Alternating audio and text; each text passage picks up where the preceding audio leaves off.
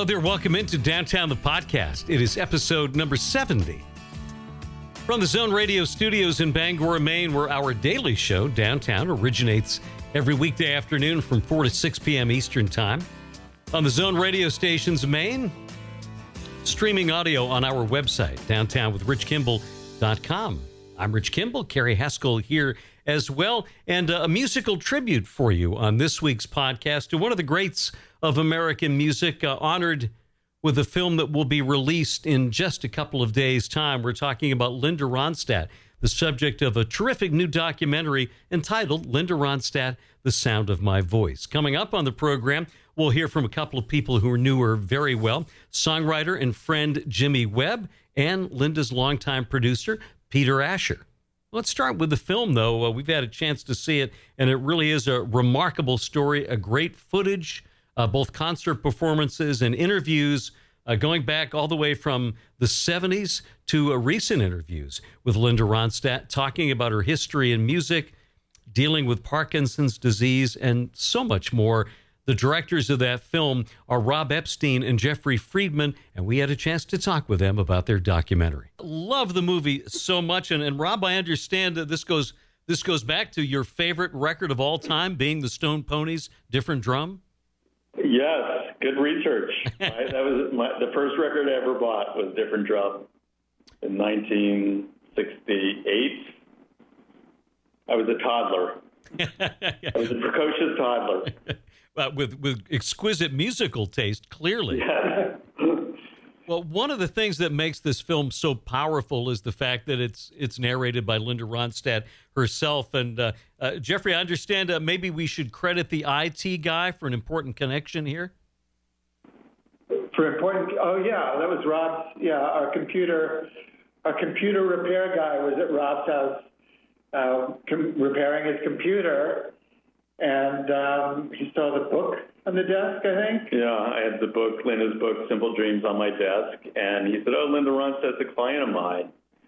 And he introduced us, and we wrote Linda a very impassioned letter. And she had seen one of our films and agreed to meet. And over lunch, we pitched her the idea of doing the film similar to how she did the book, which would be first person in her own voice, letting her tell her own story. And she was intrigued, but ultimately reluctant. She didn't think there would be any audience for the film, that there wouldn't be any funders for the film, and basically thought we were deluded to even want to do it. But we persisted, and she came around. Obviously, you can't separate Linda's music from her family and the love she has of her family. And there's a great line early in the film when she says her father was like the music man. Yeah, I think her grandfather maybe was like the music man. But yes, there was music. There was music in her home. Growing up, everybody sang or played instruments. She heard all kinds of music, and all of those kinds of music were things that she came back to in the course of her career. When she was at the height of her pop stardom, she decided that she wanted to sing operetta. And she, learned how to do that and went to New York and starred in The Pirates of Penzance on Broadway. She was just never content to keep doing the same thing over and over again. And then from there, she decided she was interested in standards, and approached Nelson Riddle, who had worked with Frank Sinatra and Ella Fitzgerald, about doing these ballads, and that was hugely successful. And then she decided she wanted to really explore her Mexican roots, which led her to do the mariachi music. And the Nelson Riddle albums really were a tribute to her mom, who was such a big fan. Yeah, that music was in her house, thanks to her mom. And that was music that she also listened to throughout her pop career. She listened to Frank Sinatra and Ella Fitzgerald and all the greats. And she always wanted to sing that music, and she just decided she was going to do it. The record companies never wanted her to do these outside the box adventures in singing because they had a sure thing and they wanted to keep it going. And she just insisted, and she had enough clout, so she was able to do it. And she was always successful. All of those adventures into all those different genres were hugely successful with audiences.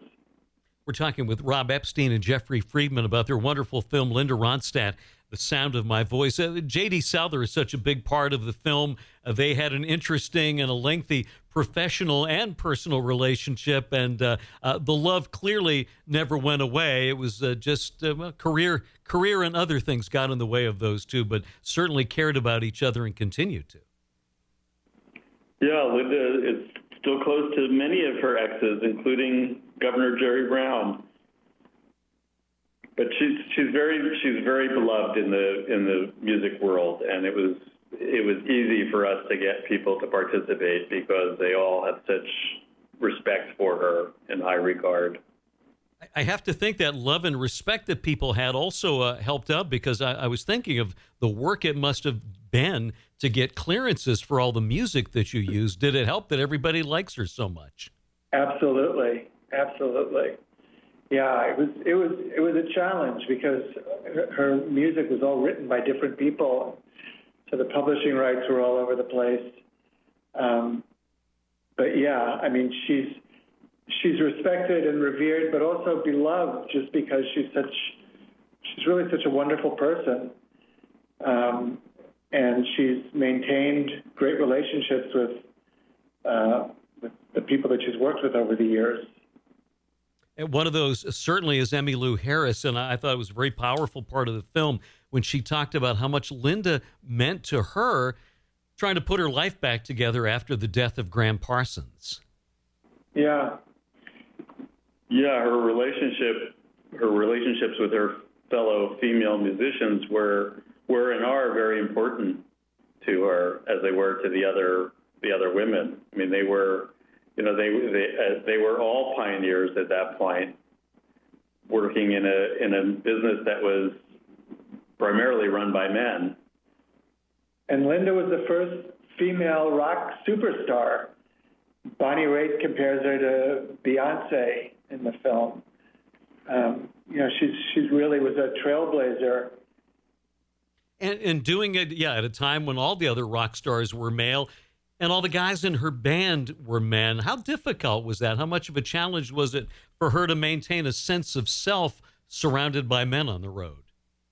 Well, I think it was very challenging for her initially when she was very young. I mean, she had huge success when she was still in her 20s and had to cope with that. It's not what she set out to do. She didn't set out to be a pop star, but that's where she found herself. But at a certain point, she really decided that she was going to take control of the narrative of her career and started making her own choices about what she wanted to do and what kind of music she wanted to do. And I think that really just changed everything for her.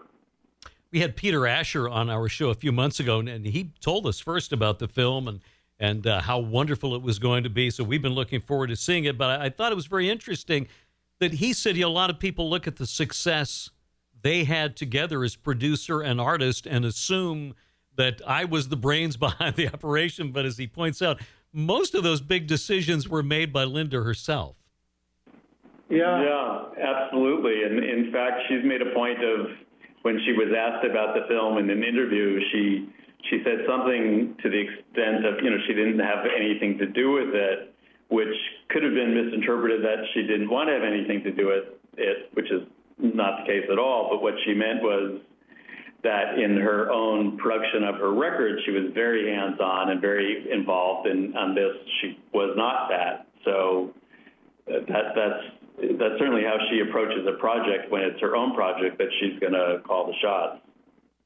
Was the move away from pop and rock stardom as simple as growing tired of playing in front of those huge crowds and arenas and stadiums? Well, I mean, maybe to some extent it was preemptive in that she was, at a certain point she might age out of it, although Mick Jagger never aged out of it. But I think more she just had this adventurous spirit and had to go with where her musical instincts took her. And she had this image that she wanted to perform on a stage which had a proscenium and curtains, and she really had a connection with the audience, which she had lost when she was performing in the big rock arenas. I mean, she felt like she just really had lost any connection to the audience, that it was becoming rote. And that's what she really wanted to change, which led her to doing theater and operetta and ultimately standards and mariachi. And as you mentioned, she never sought out the stardom, and she really does seem to be one of those rare megastars who did it for all the right reasons. Did it just because she loved making music? She loved making music. She was not interested in celebrity, and that's really hard I think for young people particularly to understand today, because everybody's obsessed with celebrity. And it's something that I don't really understand. I don't know why anybody would want to be famous. And I think that's one of the things I really appreciate about Linda. She just really had, her core values remained intact, no matter how successful. And over the course of a career that had ups and downs, mostly ups, but she really stayed focused on the music, and that's what kept her going. Music and her personal connections to people. Well, of course, underlying this story is the diagnosis of Parkinson's, the fact that it's taken away her singing voice, and she makes such a powerful statement in the film. She says, "I still sing in my mind." I can't imagine anybody handling the loss of that beautiful instrument with more grace than she has. Yeah, we completely agree. But she doesn't see it that way. I mean, for her, it's just now a fact of her life, and she's made the adjustments accordingly. She's still extremely engaged in every other aspect of her life, despite her physical limitations. But I think, what Jeffrey said about her basic temperament, that she's always just held on to her core humanity, and that's certainly serving her well in this latest challenge. Well, and the final scene of the film is just, I tear up just thinking about it. A beautiful moment captured with her family. How did you get access to that, and how open was she to the camera being there? It was very, very late in the editing process. We were literally 2 weeks away from finishing editing the film when she invited our crew to accompany her on a trip she was making to Mexico. I think at that point in the process, she was comfortable enough with us. She trusted us. And she just decided to let us in. And I think, it was a way of acknowledging who she is now and what her interests are now and what her limitations are. And it was a privilege to be able to do that. Obviously, your film is going to reach the people who grew up loving Linda Ronstadt's music, as well as a new generation of people who might not be aware. What are your goals for this Linda Ronstadt documentary that's so wonderful? Certainly we hope the film will introduce her to a new generation, an audience that may not have had the good fortune to experience her live in their lifetimes. But I think, the basic human message is one of, for me, I'm inspired by her adventurous spirit and where that adventurous spirit led her in all these really incredible directions musically. And that's just a joy to experience. Well, the film itself is a joy to experience. Wonderful concert footage of the interviews, the story. It's just a beautiful film. And I hope a whole lot of people see it. I've admired your work in the past. Celluloid Closet was terrific as well. The Sound of My Voice, Linda Ronstadt, new documentary. Rob, Jeffrey, thank you so much for being with us today. Thank you. Thank you. It was a pleasure. That's Rob Epstein and Jeffrey Friedman, the award-winning directors of the brand new film that opens nationwide September 6th. Linda Ronstadt, Still Within the Sound of My Voice. We'll take a little break and come back and hear from a couple of folks who know Linda quite well, Peter Asher and Jimmy Webb, next on Downtown, the podcast. Since its founding in 1954, Cross Insurance has grown from a small family-owned agency that started in Bangor, Maine, into one of the largest super-regional insurance agencies in New England. With a network of offices throughout New England, Cross Insurance works with top carriers to provide maximum value to you, your family, and your business. We are proud to be the official insurance broker of the New England Patriots and would welcome the chance to provide security for your team. For more information, visit crossinsurance.com. Cross Insurance, where security meets strength.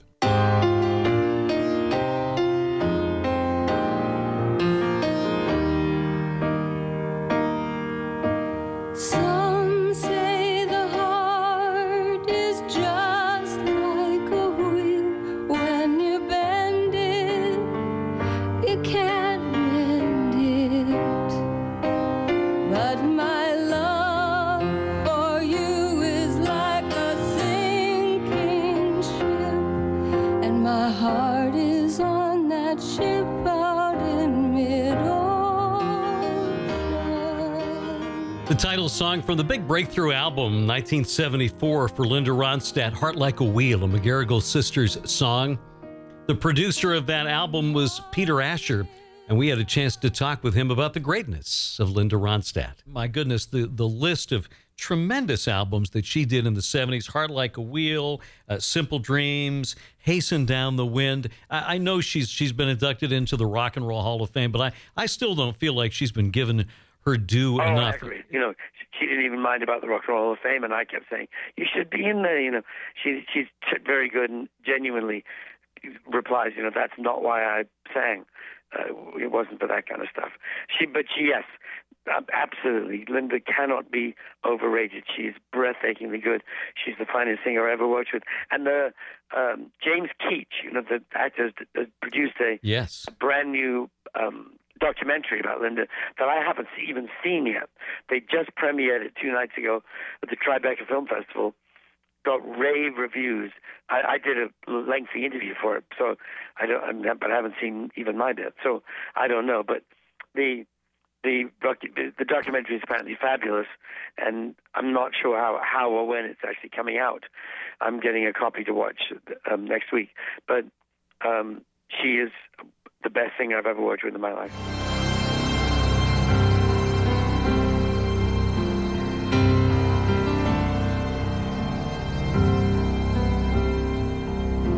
Where have you gone, my darling one?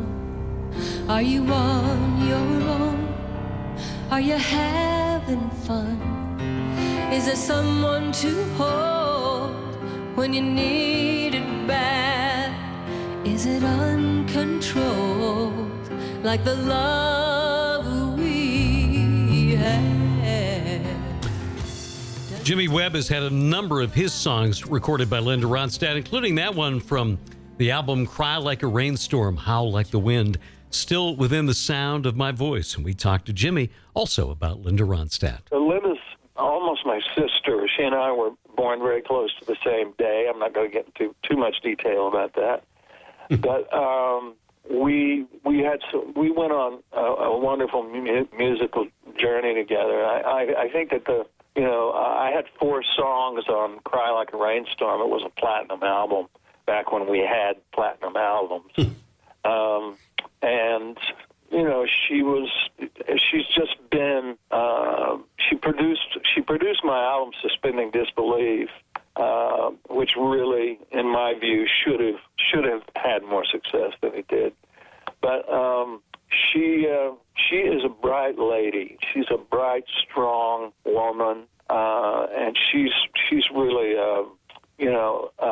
one of my heroines at this at this moment because of the way she's dealing with Parkinson's disease. And it's very ironic for me because I'm starting to feel the impact of these diseases. Alzheimer's took Glenn, and I'm just pleased that Linda has, persevered against this Parkinson's and is still very, very active and has a lecture circuit. She no longer performs, but and I think that's for me that's a very sad thing because she was one of the people who believed in me and would go out and put her money where her mouth was. She cut my songs. She spoke highly of me in her memoir. She's aces in my book. That's Jimmy Webb on Linda Ronstadt. And our thanks to Jimmy, Peter Asher, and the directors of the wonderful new film, Linda Ronstadt, Still Within the Sound of My Voice, opening Friday, September 6th, all around the country. Rob Epstein and Jeffrey Friedman, the directors of that. So much fun saluting one of the great voices in music history here on the podcast. Great in so many ways, Carrie, but I can't think of anybody in popular music that has been successful in so many genres. Pop, R&B, country, standards. She still has the best-selling foreign language album in the history of the charts. She can just do it all.